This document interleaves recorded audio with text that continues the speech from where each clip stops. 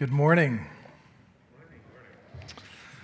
My name is Alex, and I'm the lead pastor here at Courtright, and I want to add my word of welcome to what Allison said at the beginning of the service and the announcements. Once again, I see a few new faces, new to our current arrangement anyway, since October 4th. It's great to have you here with me in the sanctuary. I think every week I'm going to express my gratitude that you are flesh and blood and not, what is the camera made of? Plastic and metal. And even behind masks, I can see smiles and human faces. So I appreciate that. And for those of you online, we're glad you're joining us in that way also, whether it's live or you're catching up with us after the fact. Last week, we started a new sermon series in the book of Ruth, and I want to give you a bit of a recap of the first chapter of Ruth.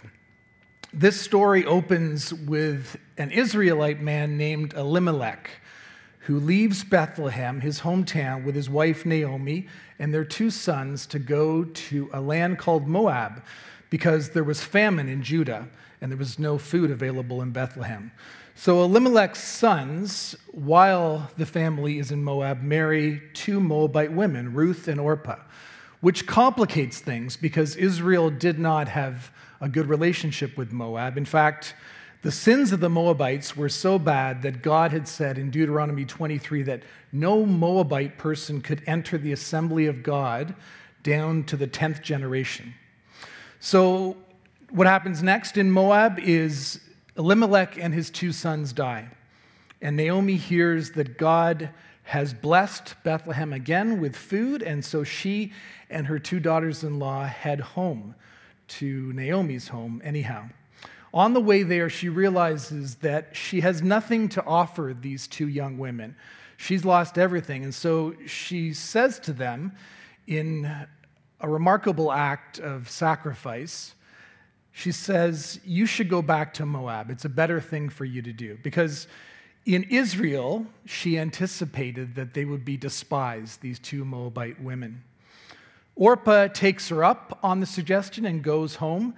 But Ruth has this incredible conversion experience and says to Naomi, where you go, I will go. Where you live, I will live. Your people will be my people, and your God will be my God. And then she uses the name Yahweh for God, his covenant name, his personal name, to indicate the change that's taken place in her. So what happens there is really an exchange of vows. And actually, those words have influenced marriage vows down through the centuries up to today. And here's a funny story. Last Sunday, we had Jacob Vanderkooy up here. He was making his profession of faith, giving a testimony, joining the church as a member. Today, he was on drums. That's the progression we'd like to see in membership. You become a member, you help us with percussion the next Sunday. So that very afternoon, Jacob and his girlfriend Alyssa, who is also part of our Courtright community, went out and got engaged. Is that not exciting? And so I applauded them through social media, and today I will say to them, well done with sermon application. Very impressive. We are so happy for you both. So Ruth chapter 2 opens with Naomi back in Bethlehem, and they're definitely not home free at this point. The town is stirred, we read at the end of chapter 1, when they see Naomi, but no one steps up to actually help them. And Naomi declares how bitter she is. In fact, she wants her name changed to Mara, which means bitter. She says the Lord has brought her back empty. And that's true at a number of different levels. First of all, their stomachs are empty, and that's going to be their priority. They need to eat. These two women, one older and one younger, are desperate for food, and that's where we pick up the story. So let's pray before we open our Bibles. Holy Spirit, you are our teacher ultimately, and you are a teacher like no other. Some of us are used to teachers standing up front, teachers at a distance, teachers who don't get us, teachers who are downright frustrating. But Holy Spirit, you are the teacher who comes alongside. You are the teacher who knows us, our every move, our every instinct. And you whisper your truth, beautiful words of eternal life, words that we need like the parched land needs water. So would you come today and make what we call sometimes the ministry of the word, make it hum with your truth and your grace, Spirit. Change us this morning, we pray, in Jesus' name. Amen. Now, if you have a Bible, whether it's a hard copy or on a screen, I'd encourage you to open it up to Ruth chapter 2, because I'm going to be referring to specific verses throughout the sermon, and it'll help you to have it open in front of you. So we're reading the whole of Ruth chapter 2. Now Naomi had a relative on her husband's side, a man of standing from the clan of Elimelech, whose name was Boaz. And Ruth the Moabite said to Naomi, "Let me go to the fields and pick up the leftover grain behind anyone in whose eyes I find favor." Naomi said to her, "Go ahead, my daughter." So she went out, entered a field, and began to glean behind the harvesters. As it turned out, she was working in a field belonging to Boaz, who was from the clan of Elimelech. Just then, Boaz arrived from Bethlehem and greeted the harvesters. "The Lord be with you." "The Lord bless you," they answered. Boaz asked the overseer of his harvesters, "Who does that young woman belong to?" The overseer replied, "She is the Moabite who came back from Moab with Naomi." She said, "Please let me glean and gather among the sheaves behind the harvesters." She came into the field and has remained here from morning till now, except for a short rest in the shelter. So Boaz said to Ruth, "My daughter, listen to me. Do not go and glean in another field, and don't go away from here. Stay here with the women who work for me. Watch the field where the men are harvesting, and follow along after the women. I have told the men not to lay a hand on you. And whenever you are thirsty, go and get a drink from the jars the men have filled with water." At this, she bowed down with her face to the ground. She asked him, "Why have I found such favor in your eyes that you notice me, a foreigner?" Boaz replied, "I've been told all about what you have done for your mother-in-law since the death of your husband, how you left your father and mother in your homeland and came to live with a people that you did not know before. May the Lord repay you for what you have done. May you be richly rewarded by the Lord, the God of Israel, under whose wings you have come to take refuge." "May I continue to find favor in your eyes, my Lord," she said. "You have put me at ease by speaking kindly to your servant, though I do not have the standing of one of your servants." At mealtime, Boaz said to her, "Come over here, have some bread and dip it in the wine vinegar." When she sat down with the harvesters, he offered her some roasted grain. She ate all she wanted and had some left over. As she got up to glean, Boaz gave orders to his men, "Let her gather among the sheaves and don't reprimand her. Even pull out some stalks for her from the bundles and leave them for her to pick up, and don't rebuke her." So Ruth gleaned in the field until evening. Then she threshed the barley she had gathered, and it amounted to about an ephah. She carried it back to the town, and her mother-in-law saw how much she had gathered. Ruth also brought out and gave her what she had left over after she had eaten enough. Her mother-in-law asked her, "Where did you glean today? Where did you work? Blessed be the man who took notice of you." Then Ruth told her mother-in-law about the one at whose place she'd been working. "The name of the man I worked with today is Boaz," she said. "The Lord bless him," Naomi said to her daughter-in-law.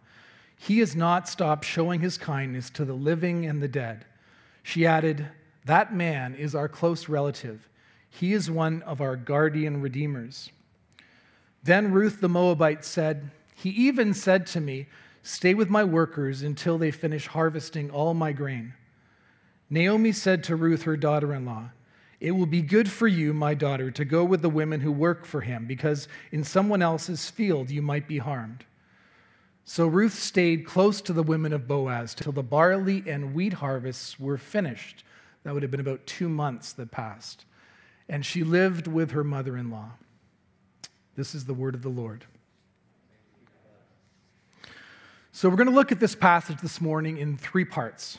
First of all, the relatively short opening exchange between Ruth and Naomi, where we first hear about Boaz and then meet him. These 3.5 verses illustrate God's providence. Secondly, we're going to take in the longer section with all that action and dialogue that happens in the fields between Ruth and Boaz, where we see God's righteousness and justice play out. And thirdly, we're going to see Ruth return to Naomi later that day in the evening, and at that point, we start to see God's redemption is coming, is around the corner. So God's providence, God's righteous justice, and God's redemption. Last week, I said that this story, the whole book of Ruth, was really about Naomi, in spite of the fact it's entitled Ruth. It's really about Naomi, who says she's empty, and then by the end of the story, we see God's redemption filling her up. And that's still true. It's still about Naomi, but today we're going to catch sight of the third character in this drama, and that would be Boaz. And we're also going to see Ruth more active than ever before. Boaz is related to Naomi, and he's a prominent, rich man in the town of Bethlehem. But what we see going on here is actually Ruth initiating all the action. First of all, she suggests to Naomi that she should go to the field to beg for grain. And it's maybe helpful for us to remember that this story takes place in the time of the Judges, when there were evil men everywhere doing as they saw fit. And so what Ruth is proposing is something we really can't even relate to, the danger she would have faced simply by leaving the home where she and Naomi were staying. But one thing we do know is that the custom of the people at that time was something Ruth must have found out about from her mother-in-law. And that custom was that when a field was being harvested, that the harvesters should not be very thorough in gathering all the crops, but that they should leave some behind for the poor and the needy who would come and glean it. And as it turned out, Ruth was working in a field that belonged to Boaz. The NIV puts it like this: as it just so happened. One other translation says, by sheer luck, she came to the field of Boaz. I think I like that one better because it gets at the surprise that's going on here. It actually says in the Hebrew, a more literal translation is that Ruth's chance chanced upon. That's a bit of a tongue twister, isn't it? Her chance chanced upon that field. So it's double the luck. Now, why would it say that when the whole Bible assumes that God is behind everything, moving all of history and every individual story in the direction that he wills it to go? Well, I think the narrator here wants to draw our attention to the lucky things in our lives. Do you ever read movie reviews on IMDb or Rotten Tomatoes before you watch a movie? I do that a lot because there's a lot of really bad movies and TV shows out there, and I want to get a sense of whether they're worth my time. Now, in these reviews, I've noticed that some people cannot abide lame coincidences that allow the plot of a movie or a TV show to unfold. Now, it's true, some of those coincidences can be pretty far-fetched and even downright annoying. But you know what's even more annoying than a lame coincidence in a bad movie? It's watching that movie with a person who is constantly pointing out how lame all the coincidences are. I might have a person like that in my family. Life is full of seemingly random encounters, and you have to decide how you're going to interpret that. Are they really random? Or is God sovereign? Is God trustworthy behind the scenes of what's happening on the surface of your life? Does God rule the universe, and is he working it out according to his purposes, though we really have a hard time figuring out what they are? I knew a guy, a real diehard Calvinist at my old church in Toronto, who used to get a little crazy when people would wish him good luck, especially when Christians did it. He'd turn 16 shades of purple, and he would start explaining in great detail the doctrine of predestination. He would say, look, there is no such thing as luck if you believe in the God of the Bible. So I took it upon myself, instead of saying goodbye to him whenever our conversations ended, I started to wish him good luck in the Lord. He found that harder to argue with. And I think that's exactly what's happening here in the story. It may seem lucky or unlucky, the things that happen to us, but really, those coincidences, those developments in our lives, those plot twists are an invitation to us to pay attention to what may seem random. I'm willing to bet that most of us wouldn't be here in this room or watching online if we couldn't look back on our lives and see how God used coincidence to increase our faith, to draw us into a relationship with him where we began to trust that he wanted the best for us, that he was bringing things into the place in our life where they needed to go. It can take years, it can even take decades to start to see what he was really up to, especially through the hard times. But we can choose to believe in his providence. And so just then, Boaz arrives from Bethlehem. He appears at exactly the right moment. And in this next section, there's so much going on, it's really hard to wrap your head around. It's an ordinary day in the life of a wealthy farmer. It starts with Boaz greeting his workers, and the first word out of his mouth is the Lord. And we start to get an idea of his character. Can you imagine that in your workplace? Whether you're working in an office, physically with your coworkers right now, or whether you're online. Can you imagine the day starting with your boss coming in and saying, "The Lord be with you," and everyone jumps up from behind their cubicle barrier and says, "And also with you"? Well, I think maybe there's a prompt in there for us to consider how we respond in the workplace on Monday morning to the conversation that happens, whether it's on Zoom or in person. So Boaz spots Ruth in the field, and he asks what becomes a key question for this whole story, the whole book of Ruth. He asks, who does that young woman belong to? Now that might seem a strange question to us. We don't think of young women or young men belonging to anyone, but really he's asking, what is her identity? Is she a Moabite, a foreigner, a widow? Is she damaged goods? Is she a homeless person? How is she defined? Who is she?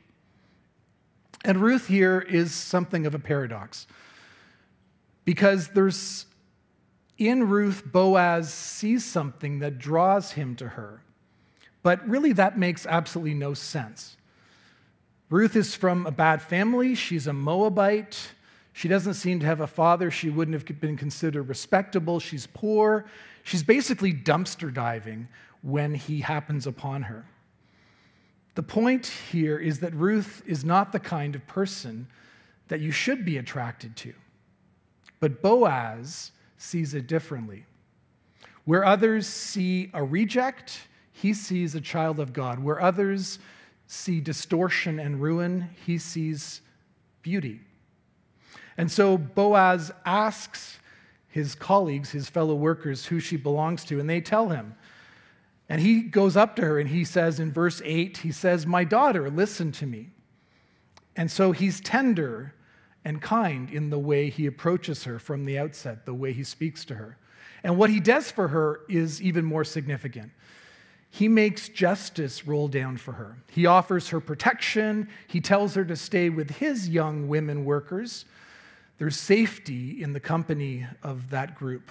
He his male workers to leave her alone. He says that she can drink his water, and then he has his young men draw the water for her, when that would have been completely astonishing to them, that a Moabite woman who should have been serving everyone else, the men and the Israelite women, that a Moabite woman would be served by them would have upset every expectation.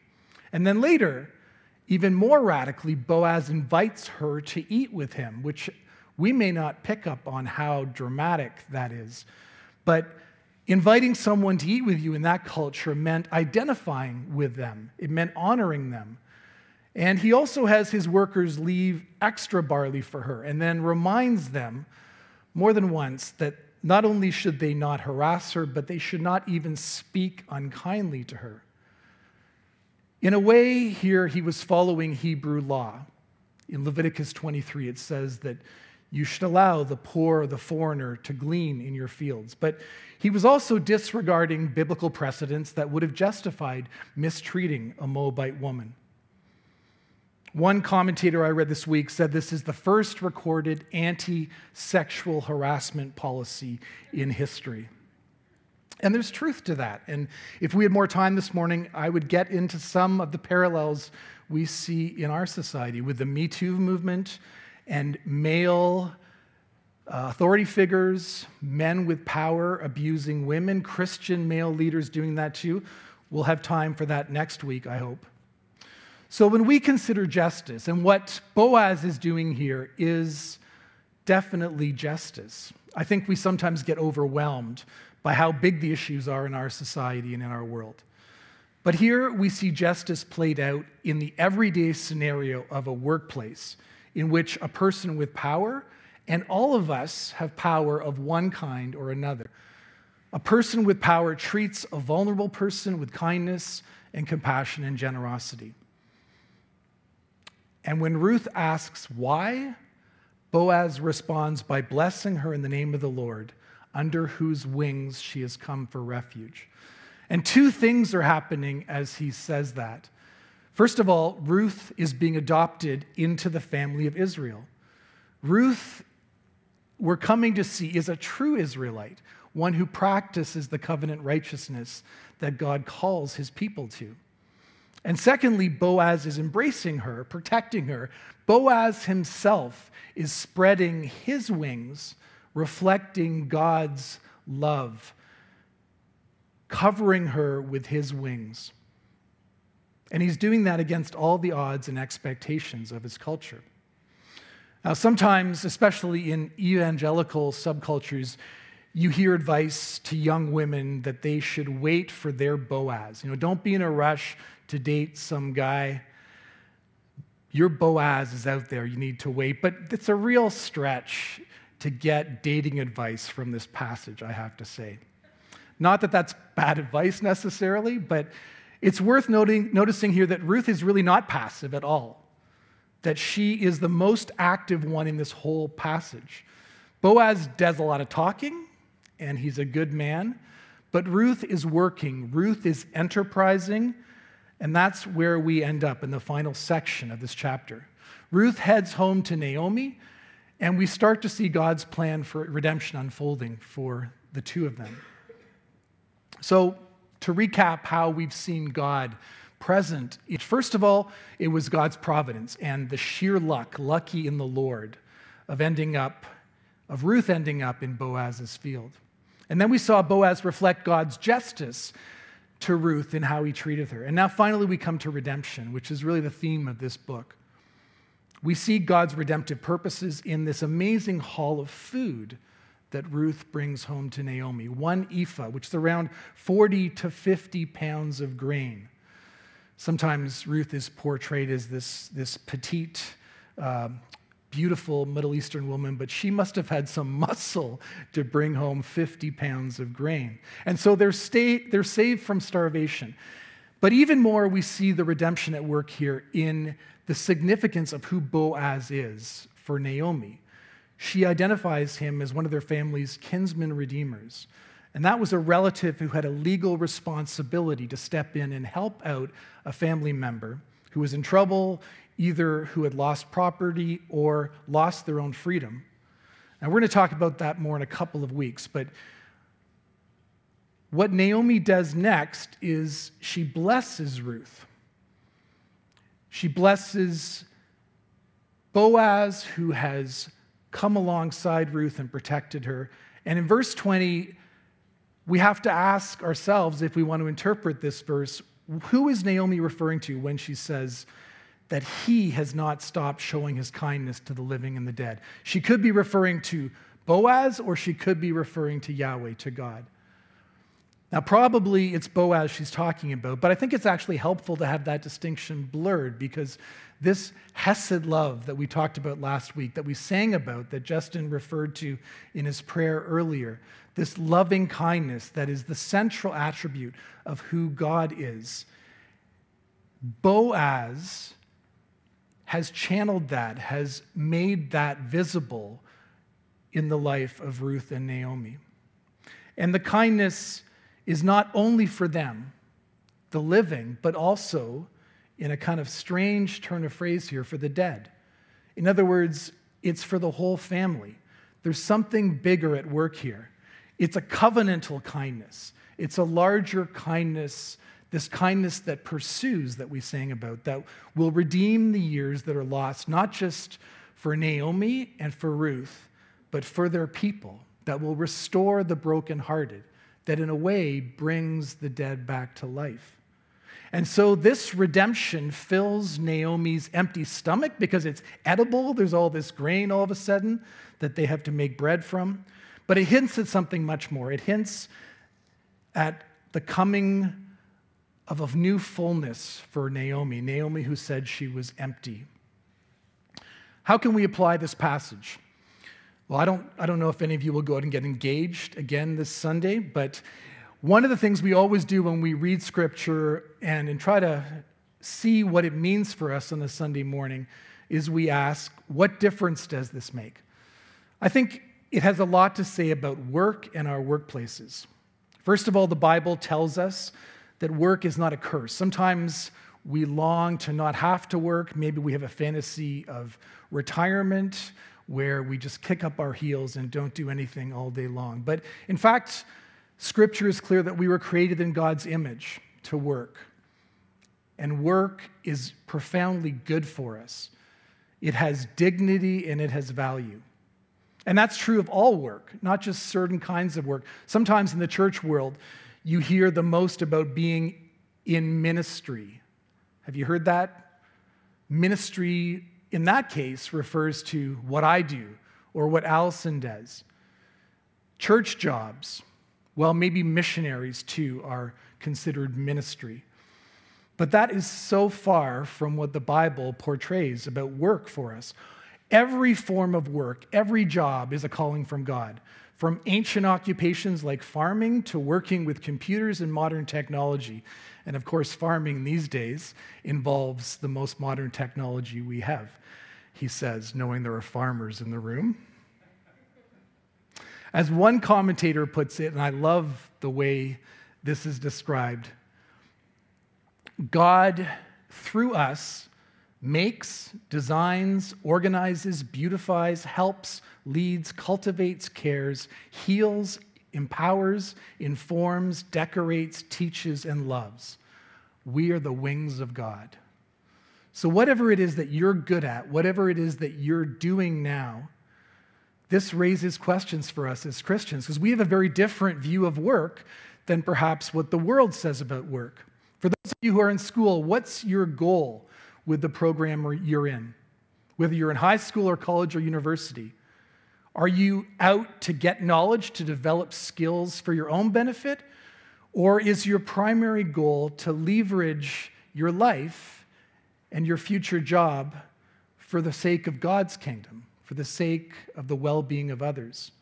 For those of you who are further along in your career, what are you doing with the ways that God has increased you? Are you using your experience and what you've gained in terms of knowledge, wealth, just to get nicer and nicer stuff for yourself? Or are you using that increased capacity to give more, to serve more? Are you being inventive in love is one of the ways we've described it over the past 6 months. Are you chasing the North American dream, or are you chasing the gospel dream? Because you see, caring for the widow and the orphan is not a merit badge for some hyper-motivated super Christians, but it's the mark of any and every true disciple. And we need the Holy Spirit to impress this on our hearts, because we are naturally prone to wander, as we sang earlier, or even more, just to sit where we are and not do much. We need the Holy Spirit's vision for justice and redemption. And I believe this happens most of all where 2 or 3 are gathered together in the name of Christ. And I recall a Sunday not that long ago when I asked, standing right here, I asked, who would be willing to step up so that we as a congregation could sponsor a Syrian refugee family to come to Guelph. And over 30 people raised their hands that day. And there was a meeting right after the service. And a year later, the Aldegstani family were here in Guelph, and we were with them.